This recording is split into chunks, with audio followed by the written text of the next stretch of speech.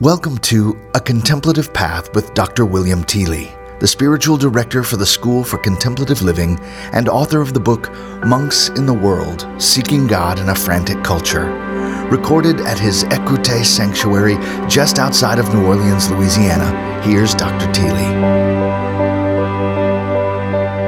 Welcome to A Contemplative Path. I'm Dr. William Teeley, and I'm inviting you to join me in taking this contemplative walk through stories and poems and experiences and practices, so that if you're drawn to living in a more contemplative way like I am and like people are in our School for Contemplative Living, maybe these podcasts will be of help to you.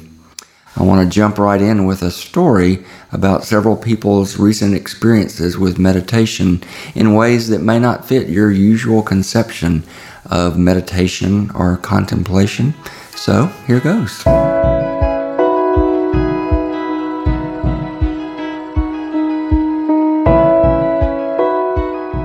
She rides horses as her newest form of meditation.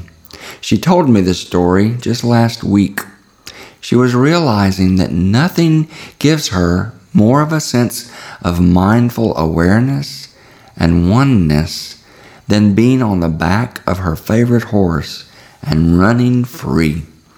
She spoke of how she centered herself emotionally and aligned herself physically with the movements of her horse. She said a ride is always very uncomfortable when you are resisting the horse's stride or tightening your own muscles. So the intention is about getting into a flow.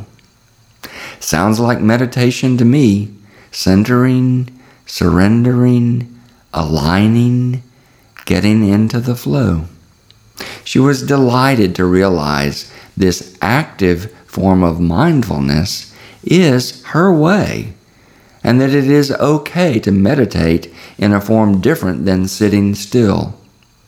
Sure, she might learn 100 different ways, but for now, it is important that she is finding her own best way.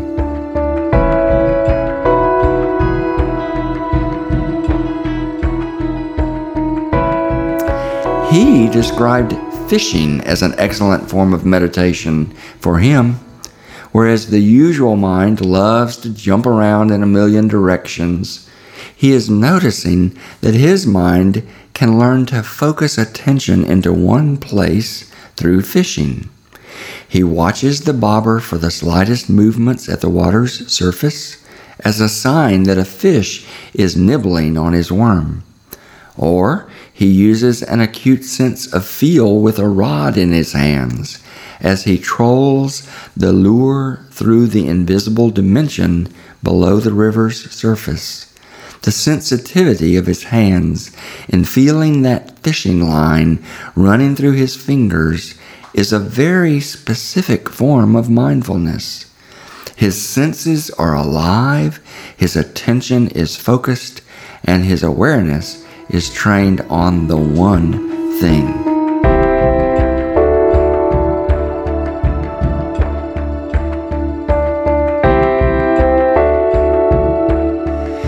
Fishing is a long way from horse riding, but both are excellent ways of being mindful. That's the thing about learning mindfulness. Everyone has to find their own best ways to practice, and no one's way is wrong if it works for them. So when you see a photo of some of our contemplative friends sitting in silence, do not presume everyone has to become comfortable with that way.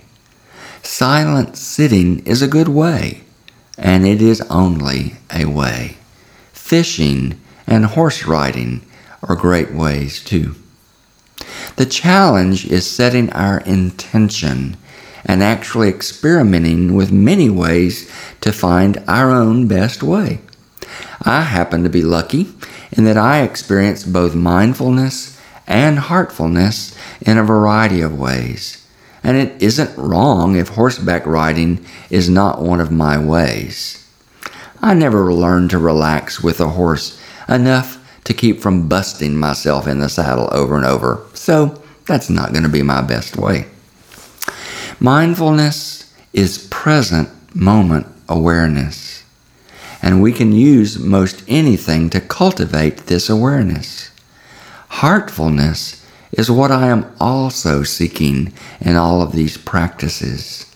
Heartfulness, to me, means experiencing a full heart, a leb shalem, or whole heart, a heart where love can dwell, which means where God can dwell. These are my intentions for the day, to be mindful and heartful. In that sourcing, I have a chance of radiating compassion as the highest ideal of my life.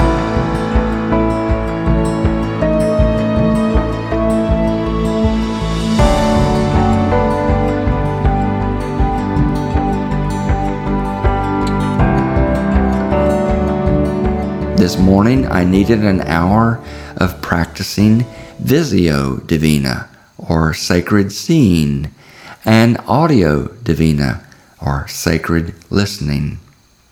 I was seeking to be mindful and heartful in the cypress swamp that is our backyard. I was seeing the beauty of water reflecting the blue sky and the trees, the cypress swamp all around it. I was surrounded by nothing but the sounds of the yellow warbler, the crickets and locusts, the bullfrog, the green heron's call as he flew through the trees, the blue heron's flapping wings as she took off when I got too close, and the high-pitched whistles as the brown whistling ducks came in for a landing. All of their sounds helped me focus my attention on the present moment and open my heart to experience the oneness of all sentient beings. That was my form of Audio Divina, or sacred listening, this morning. The thin green fronds of the cypress trees, the deep blue sky, the rugged texture of the cypress bark, the myriad plants and flowers growing on the water's surface, and the image of the various birds sweeping through the trees were all part of my Visio Divina, or sacred seeing. Listening and seeing, such simple ways to practice mindfulness and heartfulness. Both have sourced my intention to radiate loving kindness as I head out into the world today. What will be your ways? How will you focus your awareness and open your heart? Take the challenge and accept the adventure and find your path, your contemplative path today. It is not too late.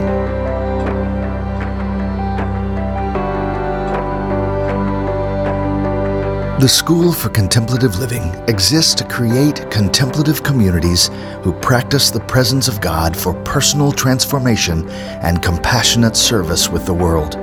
To find additional resources for your own contemplative path, visit the School for Contemplative Living online at thescl.net. That's www.thescl.net.